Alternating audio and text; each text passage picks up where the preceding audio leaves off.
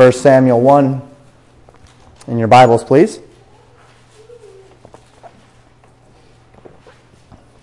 Last week was our book sermon on 1 Samuel. We walked through the book. For those of you that were not here last week, every time I preach a book sermon, I also accompany that book sermon with an outline of the book. And I did so last week as well. There should be still on the back table. If they're not, we'll get them out there. Still some outlines, and it gives you an outline of the book, gives you a very minor timeline, and then it also provides a illustration, as it were, or walk through some of the dynamics of the Levitical priesthood, and particularly as it pertains to Eli. We'll get there in just a couple of weeks here in the first few chapters of 1 Samuel. So we started, and this morning we'll be talking about the first 11 verses of 1 Samuel 1 through 11. The title of the sermon, The Principles of Vows. One thing that always strikes me, particularly when I study the Old Testament narrative, specifically when it's Old Testament narrative, is that though much has changed in the world since the days of Abraham and Isaac and Jacob, one thing that has not changed is human nature. You know, we see technology differences, we see cultural differences, we see societal differences. In some ways, we see different laws, we see different types of government and such. But though our technology is progressing and our knowledge is growing, humans are emotionally and spiritually and philosophically just about the same as we've always been. We haven't changed too much since those days. The same human tendencies, the same human propensities, the same human struggles for men and for women in the Bible face us today. And in many ways, we can expect the same outcomes as they experienced even then. And while we speak on many things this morning as we walk through 1 Samuel 1 through 11, as I've mentioned already, we are going to park on the idea of making vows, and particularly making vows unto God. We're going to talk about what they are, if they're okay, when they're okay, and what they obligate us unto. And the reason why we talk about this is because, let's be honest, this is a human tendency. We have a tendency to want to make vows, to want to promise things, to make conditional vows in order to receive things, to make unconditional vows in order to prove a point. It's a human tendency to make vows. And so we're going to talk this morning about vows. Perhaps it's not an area of Christian life that you've thought of much. Not something that you've really ever thought, what does the Bible have to say about this? What examples do we see in the Scriptures? And what direction do they take us in as believers today? But it's something that we'll consider this morning. And as we do so, the vow of Hannah will become the building block for our understanding of something that we are indeed prone to do ourselves, and place this human tendency of making vows, even unto God, in its proper place within our lives as believers. So let's jump into the text this morning. I'll go ahead and read all the first 11 verses of 1 Samuel 1, and then we'll walk through them verse by verse. Now there was a certain man of Ramath-Azophim of Mount Ephraim, and his name was Elkanah, the son of Jeroham, the son of Elihu, the son of Tohu, the son of Zuph, an Ephrathite. And he had two wives. The name of one was Hannah, and the name of the other was Peninnah. And Peninnah had children, but Hannah had no children. And this man went up out of his city yearly to worship and to sacrifice unto the Lord of hosts in Shiloh. And the two sons of Eli, Hophni and Phinehas, priests of the Lord, were there. And when the time was that Elkanah offered, he gave to Peninnah his wife, and to all her sons and her daughters portions. Unto Hannah he gave a worthy portion, for he loved Hannah. But the Lord had shut up her womb. And her adversary also provoked her sore, for to make her fret, because the Lord had shut up her womb. And as he did so year by year, when she went up to the house of the Lord, so she provoked her. Therefore she wept and did not eat. Then said Elkanah, her husband, unto her, Hannah, why weepest thou? Why eatest thou not? And why is thy heart grieved? Am not I better to thee than 10 sons? So Hannah rose up after they had eaten in Shiloh, and after they had drunk. Now Eli the priest sat upon a seat by a post of the temple of the Lord. And she was in bitterness of soul, and prayed unto the Lord, and wept sore. And she vowed a vow, and said, O Lord of hosts, if thou wilt indeed look on the affliction of thine handmaid, and remember me, and not forget thine handmaid, but will give unto thine handmaid a man-child, then I will give him unto the Lord all the days of his life, and there shall no razor come upon his head. We open the book of 1 Samuel with an introduction to a man named Elkanah. Elkanah lived in Mount Ephraim, in a place called Ramoth-Aim-Zophim, but he was not of the tribe of Ephraim. We read toward the end of the verse and find that his heritage was Ephrath, which, as we know from Genesis 35:19, as well as many other places in Scripture, Ephrath was the town of Bethlehem. And 1 Samuel gives us a small portion of Elkanah's genealogy. He was the son of Jeroham, the son of Elihu, the son of Tohu, the son of Zuph, and Ephrathite. Now, when we compare this list, this genealogy, to the genealogies that we find in 1 Chronicles, because they are quite extensive, we find in verses 22 through 23 that Elkanah was a Levite, and his family was the family of Kohath. Now, it's interesting to note that Korah, you recall Korah, the wicked Levite who conspired against Aaron in the days where they were wandering in the wilderness, and Korah who stood up and said, all of us are priests of the Lord. How dare you and Aaron usurp the God's authority? We demand to have this privilege as well. And so God said, okay, have these people stand up 250 with their censers and make offering unto the Lord. And as the men of Korah and then these other men stood up there with their censers, the Scriptures tell us that God rebuked them and the fire of God came out from the tabernacle and consumed them. And then the family of Korah was swallowed by the earth. Elkanah's grandfather was Korah. So it wasn't Korah's entire family, obviously, that was consumed. It was only those that were in rebellion, those who had stood against the Lord. So Elkanah, his grandfather, was this man Korah. And he was a Levite of the family of Kohath. Very interesting to note these things. That was in number 16 when all of those terrible things happened against the Lord in the days of Korah. And so Elkanah is a Levite.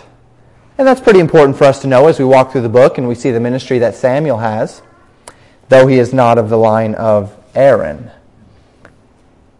And verse 2 tells us that Elkanah had 2 wives. One's name was Hannah, the other's name was Peninnah.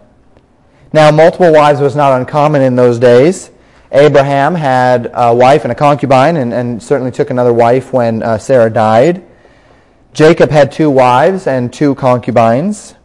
Now, while there's nothing in these accounts that explicitly states God's displeasure with these men for having multiple wives, there's also nothing in those accounts that states God's approval. And that's very important, because some people will look at this and they'll say, well, it seems as though God never actually directly speaks against having multiple wives in the Scripture. After all, great men such as Abraham and Jacob had multiple wives, and then we see men all throughout the Old Testament. We even see in the law some statements as pertaining to that. However, we don't have to go very far in the Old Testament to find God's expectation for marriage. We only have to go to Genesis chapter 2, the second chapter of our Bibles, verse 24, where God says explicitly, "Therefore shall a man leave his father and his mother, and shall cleave unto his wife, and they shall be one flesh." The concept of monogamy is presented explicitly in Genesis chapter 2. Jesus Christ would reiterate this in Matthew chapter 19, and when Jesus Christ speaks of it in Matthew 19 verse 5, he quotes the verse and he says, "They too shall be one flesh." Very clear in its expectation that it would be one man and one woman, not one man and multiple women or any other perverse mix-up of the sort. One man and one woman, a monogamous relationship, all the way back to Genesis chapter 2, verse 24. Paul would teach these concepts as well. 1 Corinthians 6, verse 16, Ephesians chapter 5, verses 28 and 29. All of these speak toward that fact. So while we do not see explicit condemnation of a man like Elkanah in the Scripture for having two wives, not speaking against it, we can't make this into an argument of silence. Because God didn't explicitly speak against it, that means he was okay with it. It's not like that. God specifically gave his design in Genesis chapter 2. And just because every single passage of Scripture where we see one of these things come up, God doesn't say, oh yeah, let me remind you again, this is wrong. We can know it's wrong.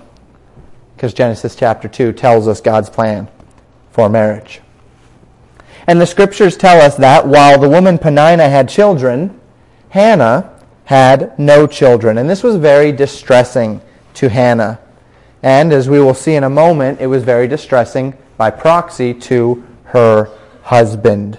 Verse 3 tells us that Elkanah was a devout man who went up yearly in obedience to the law of Moses to worship and to sacrifice at the tabernacle in Shiloh.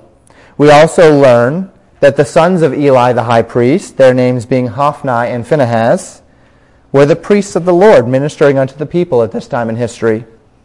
Eli was a descendant of Aaron's fourth son, Ithamar. It actually takes a fair amount of study, a little bit of research, to come to that conclusion, a summary of which, as I mentioned, I've given to you on the back of your outline. I will also get there in just a couple of weeks, and we'll talk more thoroughly about Eli's lineage and some of the fallout of his decisions.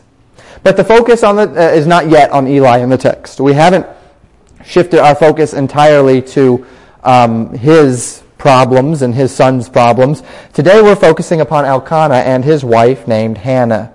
And we see, as we read verses 4 and 5, conflict. What we see is conflict. And when the time was that Elkanah offered, he gave to Peninnah his wife and to all her sons and her daughters portions. But unto Hannah he gave a worthy portion, for he loved Hannah. But the Lord had shut up her womb. Every year when Elkanah offered his offerings unto the Lord, he took it as an opportunity as well to give a portion to each of his family. We might call it an allowance, a portion, and something of the sort. When Elkanah's wife Peninnah and the children received a portion, he would give them each a portion, proportionate portion, right? But he would give Hannah something far more than he would give anyone else. It's called a worthy portion in the Scriptures. And it's done, he did this because of his particular love for Hannah and perhaps as well his regret at her inability to have children. It seems likely that Elkanah's greatest gift to Hannah were his attempt to show her that even though she had not had children, he still loved her as much as he loved Peninnah and thought no less of her for her barrenness. But this would have been a tough pill to swallow. See, these were Hebrews.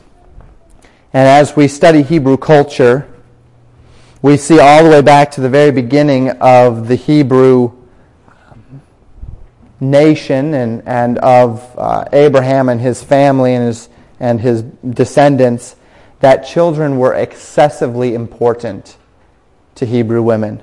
In fact, so much so that they felt as though their entire lives were defined by whether or not they could produce children for their husband. And call it what you will, call it short-sighted, call it menial, call it whatever, but this was the culture in which they lived in. That this was not just every woman's goal, this was every woman's life. It was the very definition of what it meant to her to be a woman, was to be able to produce children for her husband. And so Hannah not being able to have children put her in a place of great despair. And her husband did what he could to try to encourage her heart. But as we'll see in just a few moments, it wasn't quite enough. The other part of the problem was that not everyone had her husband's concern for her feelings. Verses 6 and 7 tell us that Hannah's adversary, who without question is Elkanah's other wife, Peninnah, provoked her greatly, made her worry, made her fear, made her fret because of her inability to have children. Peninnah knew this was an area of particular difficulty, we might say sensitivity, to Hannah. And so Peninnah pushed this button as often as she could, making Hannah feel terrible, taunting her because she could not have children. So what we have here is one very distressed woman. A woman who sees herself as having failed at her entire purpose for living. A woman who, regardless of her husband's desire to show his love through giving her a worthy portion, regardless of her husband's words of comfort and of joy, she feels as though she has not lived up to what she is there to do. And it wasn't just 1 year that this happened. As we look into the text, what we hear, what we read, is that this happened year by year. Verse 7, and as he did so year by year, when she went up to the house of the Lord, so she provoked her. Every year around this time, each of the children is given a portion, and Peninnah looks at Hannah and says, hey, look, my children are getting their portion again. Where are your children, Hannah? Another year, Hannah, where you've done nothing for your husband. He keeps giving you all this stuff, and what are you giving him in return? Nothing. Year by year, Hannah is provoked and provoked and provoked, and she's in a pretty bad way. Now, it was at least this particular year that Hannah's distress brought her not only to a place of tears, but also to a place where she was not eating. She was so distressed that she couldn't eat. Perhaps you've been there before. In times of great distress, in times of being terribly upset, you just don't have an appetite. You're not willing to eat. You don't want to eat. Food doesn't sound good. And Hannah's there now. And verse 8 tells us that this confused Elkanah a little bit. It disappointed him. And he asks this, why weepest thou? And why eatest thou not? And why is thy heart grieved? Am I not better to thee than 10 sons? See, guys aren't very sensitive sometimes. We get it, but we only kind of get it. He asked Hannah, why are you crying? Why aren't you eating? Why is your heart grieved? Now, he wasn't completely numb. He gave her a worthy portion because he wanted her to know that he loved her.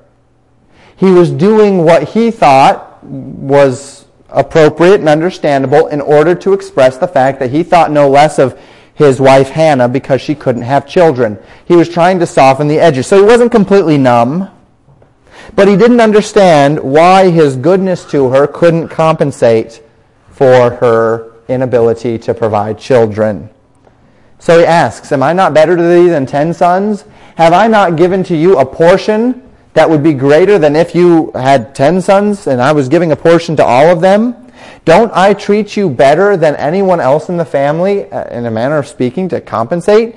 Don't I show you, express to you my love? Don't you know that I'm not upset at you for not being able to have children? It's okay, Hannah, it's okay. Aren't I proving I still love you? He gets it. He understands, but then he doesn't. Now, I asked my wife, and she felt confident that the women in this room would identify with Hannah just fine. Now, I wouldn't need to illustrate in such a way that the women would need to understand what Hannah was feeling here. I'm going to trust her on that the women can understand a little bit of what Hannah may have been feeling just fine. But us guys, if Elkanah didn't get it, then we're probably in a bit of a bit of darkness as well. So let's think about this for a minute. Imagine living but not being able to do what you perceived you were living to do. Imagine being absolutely unable to support your family. Sure, money's coming in, perhaps from a kind relative, or even your wife is picking up the slack there, but you are unable to support your family. Even though your family's taken care of, even though your family tells you that they love you, they don't think any less of you because you can't provide for them, that it doesn't matter to them, that it's okay, Dad, don't worry about it, Dad. You know, there's a part of a man that wants to provide for his family. There's a part of a man that feels compelled to meet his family's needs. Now imagine you had other guys taunting you for your inability to provide for your family. And you could do nothing but bear it year after year. Do nothing but take it year after year. You feel like the whole reason why you're here is to provide for your family, but you're unable to provide for your family. Yes, you know that they love you, but that doesn't necessarily undo the feeling that is within you, that longing to provide for your family and to be what your family, what you ought to be for your family. And that sort of a feeling, men, would be very similar to what Hannah was going through. Yes, she knows she's still alive, and she knows her husband still loves her, and she knows that he cares for her, but she has something that she can't quite get over. She feels like she's not able to do what she ought to do. And Elkanah couldn't quite fully figure that out. But kudos on him for trying hard. So verse 9 tells us that Hannah bore this mild rebuke, her husband, saying, look, I have been good to you. And she likely looked at Elkanah and said, you know, you're right, you have been. I am not acting appropriately considering how good you are being to me. And so she gets up and she eats and she drinks and she tries to put on that face. And the scriptures tell us that, of course, they were in Shiloh, the location of the tabernacle, at the performing of one of these yearly sacrifices. And the Bible tells us that Eli the priest was sitting by a post in the temple. And verse 10 says that Hannah was in bitterness of soul. So though she had cleaned up, though she had put on the smiling face, though she had done what her husband asked her to do as a good submissive wife and doing those things that had been asked of her, yet she was still in angst in her soul. And so the Bible says that she went and she prayed unto the Lord at the tabernacle, and she wept sore. And verse 11 records the prayer of Hannah's heart. It's a prayer that we're going to focus on for the rest of our time together today. And she vowed a vow, and said, O Lord of hosts, if thou wilt indeed look on the affliction of thine handmaid, and remember me, and not forget thine handmaid, but will give unto thine handmaid a man-child, then I will give him unto the Lord all the days of his life, and there shall no razor come upon his head. So the scriptures tell us Hannah made a vow to the Lord that day. We're going to stop there for today. We'll see her interaction with Eli next week and talk about some of the dynamics of her interaction with Eli. But for today, we're going to park on this vow. The content of the vow was twofold. First, God, if you will give me a man-child, I will give him unto the Lord all the days of his life. Second, no razor will touch his head, will come upon his head. And the dynamics of the two portions of this vow are unique. The first portion was the promise to give the man unto the Lord, comes in part, at least, from the idea that's presented in Numbers chapter 3 and various other places in Scripture. According to the Mosaic law, the firstborn of every child and beast belonged to the Lord. Not that he wanted them killed, like in pagan religions and satanic rituals where they kill the firstborn and such, but rather that God would have full possession of that child or that animal's life and future. And the parents were expected to yield him completely to the Lord. This expectation began back in the days of the Passover, the first Passover in Egypt, when the angel of the Lord went through the land of Egypt and killed all the firstborn in the land that were not under a doorpost, where the side posts and top posts had been spread with the blood of a lamb in obedience to the Lord. And so on that night of the Passover, the firstborn of every child, particularly every child in Egypt, the Jews had been saved because they believed the Lord and they spread that blood on their doorposts. But the unbelievers, particularly the Egyptians, the scriptures tell us there was not a household in which there was not one dead.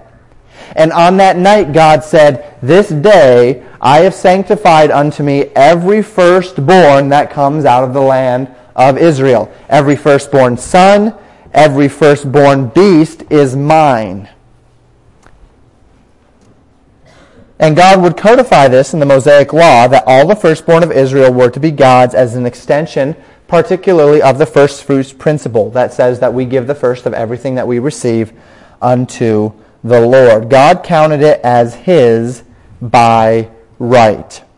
And so God instituted the law of redemption, whereby the firstborn of every beast could be, as it were, bought back from the Lord. In Exodus chapter 34, verse 20, God gives the explanation here of His expectations. He says, "But the firstling of an ass thou shalt redeem with a lamb. And if thou redeem him not, then thou shalt break his neck. And all the firstborn of thy sons thou shalt redeem, and none shall appear before me empty." So if it was a beast of labor, then you were to give God a lamb to buy back that animal to yourself so that you could use that animal for your purposes. And the scriptures say if you did not buy back that animal with a lamb, then you had to kill that animal. Now, of course, God did not say the same thing of a human. God gave no alternative. God simply said, you will buy back your firstborn sons. When you have a firstborn son, you will go to the temple and you will buy him back. You will redeem him back with a lamb. In Hannah's case, she told God that she would not redeem this child, but instead that he would be given to the tabernacle of the Lord to serve the Lord all the days of his life if she were to give him this firstborn son. And so she was going to literally yield her son to the service of the tabernacle for his life. It was a unique offer, but one that the scriptures say pleased the Lord. Now, the second aspect of this vow that was given by Hannah to the Lord is that no razor would come upon his head. The implication here was that this young boy, if the Lord would see fit to give her this man-child, would be a lifelong Nazirite. A situation that we have seen only one other time in the Bible where there was a lifelong Nazirite, and that was the judge Samson. Samson was a lifelong Nazirite. Let's talk for a few moments about the Nazirite vow. The Nazirite vow was established by God in Numbers chapter 6, verses 1 through 8. In a minute you'll see that. I'm sorry, it's quite small on the screen. I packed a little bit too much perhaps in there this morning. But in Numbers chapter 6, verses 1 through 8, the Nazirite vow is presented as a temporary vow. It was intended to be performed by either a man or a woman for the purpose of separating themselves unto the Lord for a short period of time. We're talking a week or a couple of weeks. The Nazirite vow was a temporary and typically a fairly short thing. Now, the conditions of the Nazirite vow were few, but they were absolutely decisive. When a man separated himself unto the Lord, he, number one, could not drink any alcoholic beverage. No wine or strong drink. He was completely separated unto the Lord. We talked about that in Sunday school this morning. The idea of being separated unto the Lord and the idea of alcoholic beverages do not mix. The Nazirite was separated unto the Lord. He could not consume anything alcoholic. He could not shave his head. He had to let his hair flow. He couldn't shave it. He couldn't cut it. He could not touch anything dead.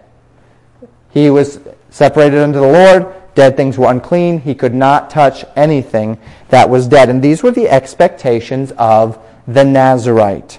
Now, what she was promising is that that Samuel would be a Nazirite all the days of his life. In Judges 13, God had commanded the man Samson to be a lifelong Nazirite as a condition of the superhuman strength that God gave him with which to deliver Israel out of the hand of the Philistines and to judge the nation of Israel. And then here in 1 Samuel 1, Hannah promises this condition as well. Such was the vow that Hannah would vow unto the Lord. Now, we've discussed the vow. We've discussed the two portions of the vow. We've discussed her portion that she would give him to the Lord. We've discussed that no razor would touch his head, that he would perform the duties of the Nazirite. Now, I'd like to spend the rest of our time today discussing the dynamics of the vow itself. A vow in Scripture is a solemn promise. In this case, it's given to God. And I'd like to talk particularly about vows to God. Oftentimes, as we look at the vows that are given in Scripture, these promises, they're conditional. God, if you will do this for me, then I will do this for you. I will do this if you will do something for me. Sometimes these vows are unconditional, not necessarily asking for anything in return. The first vow to God that we see recorded in the Scriptures is in Genesis chapter 28, verse 20, when Jacob vows to God after seeing the ladder with the angels ascending and descending at the place known as Bethel, and God promising that he would bring Jacob back to this land, the land of his parents, as he fled from his brother Esau to his mother's brother Laban. And there, Jacob vowed a vow and said that if you will surely bring me back, not necessarily a conditional vow. He said, since you will surely bring me back, is the idea of that vow, then I will be yours. I'm yours, God, because of what you've promised to me. You've made these promises, God. You've promised these things, so I will serve you, was the vow that Jacob made unto the Lord. You will be my God. Now, it's interesting to note that God has never asked his people to make vows. He's entered into covenants and asked for covenants, but not vows.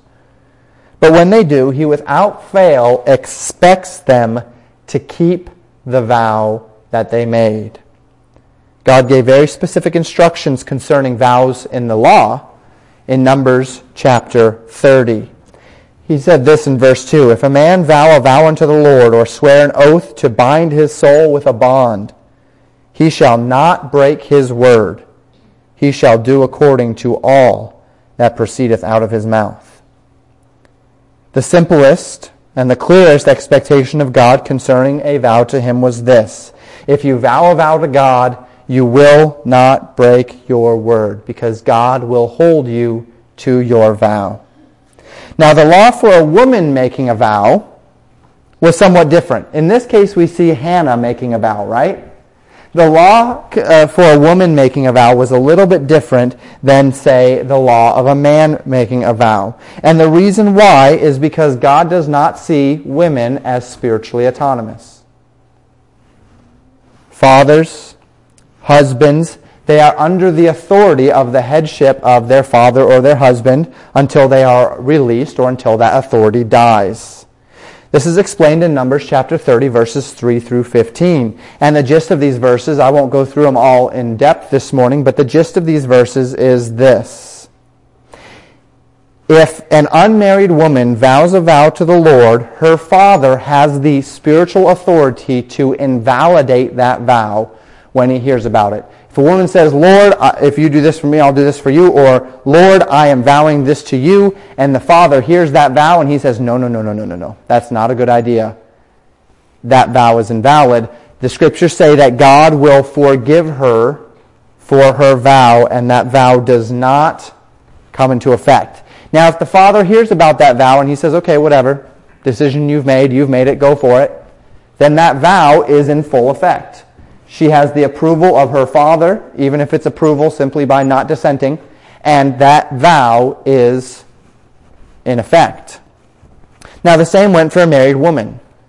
If the husband refuses the vow, if the husband hears about the vow that the woman makes, and the husband says, nope, that vow is, I'm not going to allow her to make that vow, well, then the Lord invalidated that vow. She was not held to that vow.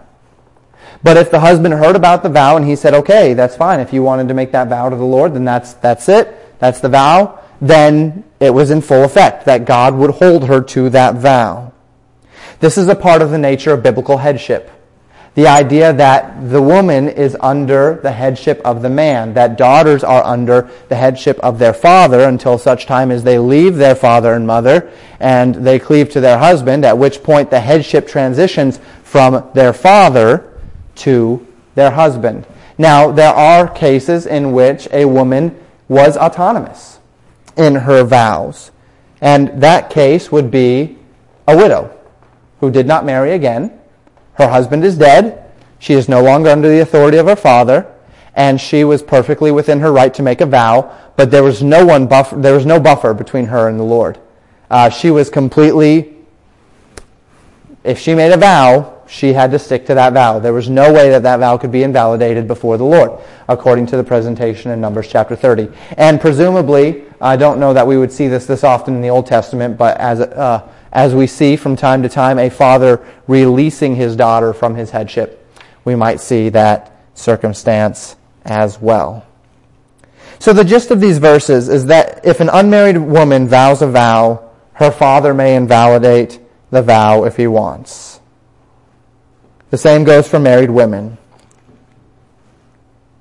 Hannah's vow was binding, though it could be released by her husband if he deemed it necessary.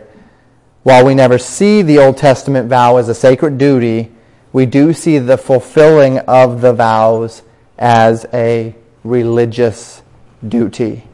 It's nobody's sacred duty to make a vow, but if a vow is made, it is without fail your duty to keep that vow. Now, as we close, we need to ask the question, how do you and I relate to vows to God today?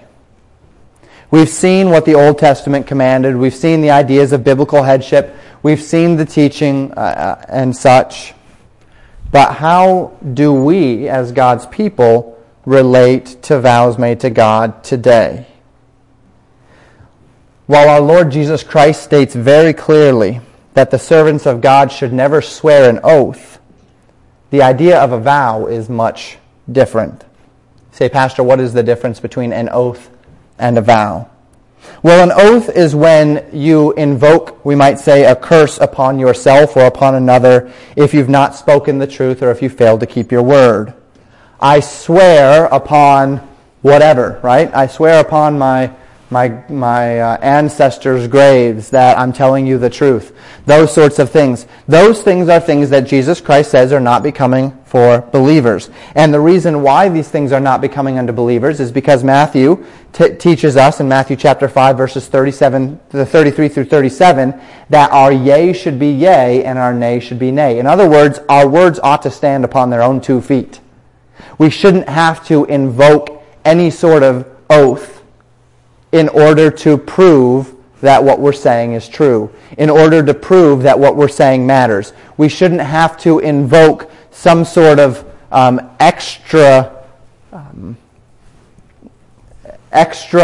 force in order for someone to look at what I said and say, yeah, that man said it, so I believe it. That man's word is his bond, in other words. We ought to be honorable, and Jesus Christ says that the believer, the disciple of Jesus Christ, is an honorable man. So oaths are not necessary. Swear not at all, he says, neither by heaven nor by earth. But let your yea be yea and your nay be nay. If you say it, if it's a yes, then it's a yes. If it's a no, it's a no. You don't have to have the tears, right? Well, if he says yes, I don't know if I believe him. But if he promises, well, then he's starting to get serious. But then if he says, well, I swear, well, then I know that he's actually going to do what he says he's going to do. We shouldn't be those kind of people. We should be the kind of people that if somebody says, hey, will you do this? And you say yes, they can 100% know that you're going to do it.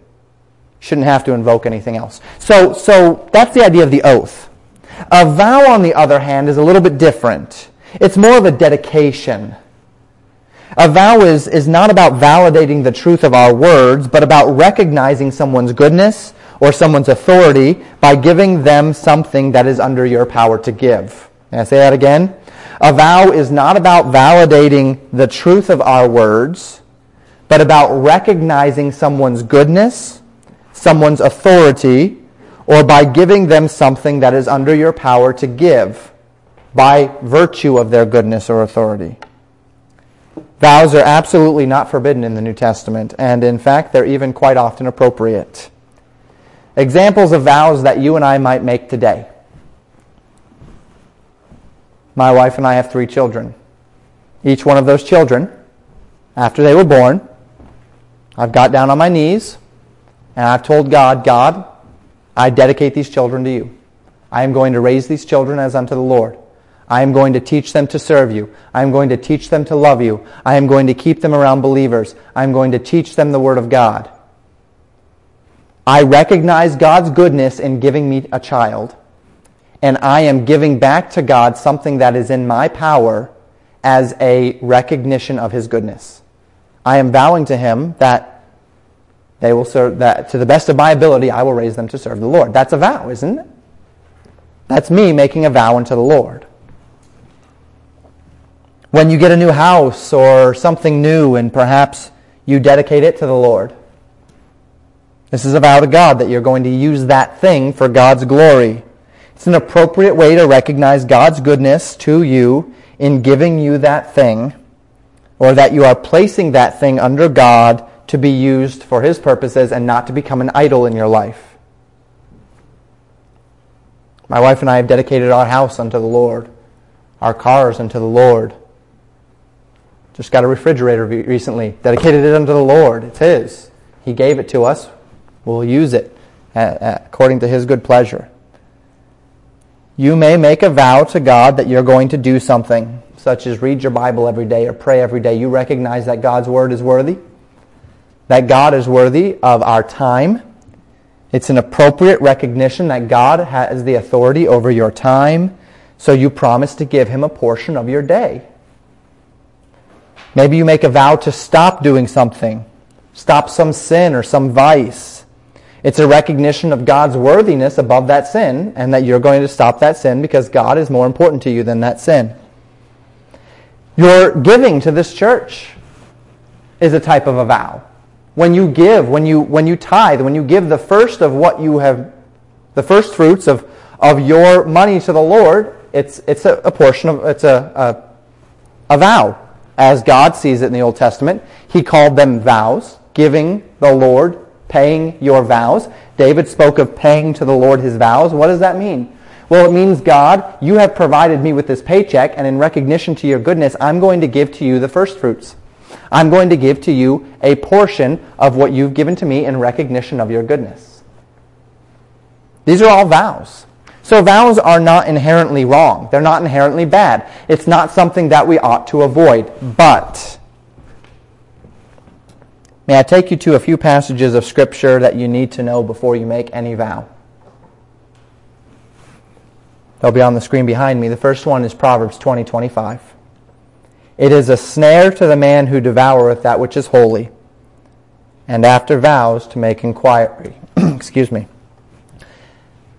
What does that mean, Pastor? It's a little bit harder to understand in the King James. The idea of the man who devours the holy is a man who makes a rash vow. The man who takes that which is holy unto the Lord, which is a vow given to Him, and devours it as if it's nothing. My wife gave me some chocolates this past week. We don't celebrate Valentine's Day on February 14th. We celebrate it on January 14th. The reason being, you can ask me later. But we celebrated. So she gave me some chocolates because it was our Valentine's Day. And I had given a few to the girls. And I had been eating them, and I set a few more aside for the girls. And my wife looked at me, and she said, those chocolates are kind of, they're a little more expensive. They're a little more delicious. But I'll tell you what, the girls, if you give them to the girls, they're just going to pop them in their mouths just like any other chocolate. It's just, it's all the same to them. They just as soon eat an M&M. So maybe you shouldn't waste those super delicious chocolates on the girls. She said it's yours. You can do what you want with it. But the idea, what she was saying there is the girls will just devour the holy. They'll take something that is special and they'll just eat it as if it's anything else. And now chocolate's not holy, but you know what I mean. Now in Proverbs chapter 20, That's what he's saying. The person that takes that just looks at vows and says, okay, whatever, I'm just going to promise God this, I'm going to promise God that, I'm going to tell God this to try and get what I want, but they're not actually caring, they don't care, they're not putting any weight behind it, they're devouring the holy. And it's going to be a snare to them. And the man who makes an inquiry after a vow, God, I promise this, and then once they've promised it, they say, I wonder what I just promised to God. I wonder what actually is entailed. The idea perhaps of the soldier in the foxhole. He says, God, if you get me out of this, then I'm going to become a preacher, right? And then he gets out of the foxhole alive, and he starts looking into what it takes. And, oh, wow, it's going to be a lot of work. Wow, that's going to mean sacrifices. And he starts to inquire after the fact. God says that's a snare. Solomon perhaps says things a bit more clearly in Ecclesiastes chapter 5, verses 4 and 5. When thou vowest a vow unto God, defer not to pay it, for he hath no pleasure in fools. That which thou hast vowed, pay that which thou hast vowed. Better is it that thou shouldst not vow than that thou shouldst vow and not pay. It is far better that you would never dedicate your children to the Lord than that you would dedicate your children to the Lord and then not follow through. It is far better that you would never dedicate your house to the Lord than dedicate your house to the Lord and not follow through. Look, folks, we get up here and we see those things, right? We make these vows, and we're doing so because we think it's the godly thing to do. But there's weight behind what you're doing. There is importance behind what you're doing. It's not just ritual. It's not just routine. Maybe it is for you, but that's because you're devouring the holy. To God, it is a vow that you have made to Him. And the Scriptures tell us far better to never once vow anything to God than that you would vow to Him and not pay what you vowed and not do what you've told Him you will do. I'm not here this morning telling you not to make vows. I think vows are a good thing. I think vows are an important thing. In many ways, that's the opposite of what I'm saying. I love to hear when men and women are willing to place that which they have before the Lord. I love to hear that men and women are willing to bind themselves to God. That's not a bad thing. Like I told you, my wife and I have dedicated our children, our house, really everything that we have, we've dedicated it to God. But let each of us be warned. Vows are serious business. God holds us to our vows. What we tell Him is His. He sees as His. What does that mean? Well, the Bible does not give us sufficient explanation about how God holds us to our vows, how He handles broken vows. We don't see a whole lot of examples of that. But the Bible does give us the stern warning that God is displeased with those who break their vows and counts them as fools. And we never want to be in the place where the Lord is displeased with us. As we close, let me encourage you to spend some time thinking about your own relationship with God. What vows have you made to God in the past? Maybe you've not done a good job at keeping them. Maybe you or your family or your loved ones or those you know have even perhaps suffered some consequences because of your broken vows. Do you have vows that you've made that you need to recognize and redetermine in your lives? That you need to now redetermine, I've made this vow to the Lord, it's already been made, I can't recant now, I need to just do what I've told God I would do. Or maybe there's going to be some opportunities for vows in the future. Do you see the weight that follows those vows? You know, maybe you're sitting here today and you realize there's some things that you need to vow. You need to take that step of placing yourself under the burden of having vowed unto the Lord something, giving Him something that you've been keeping selfishly to yourself. That it's finally time to take that step. May God help us each to approach His presence, to approach this concept, to approach His Word and His character with the honor that is due unto His name, as we consider this concept of vows. Let's pray together.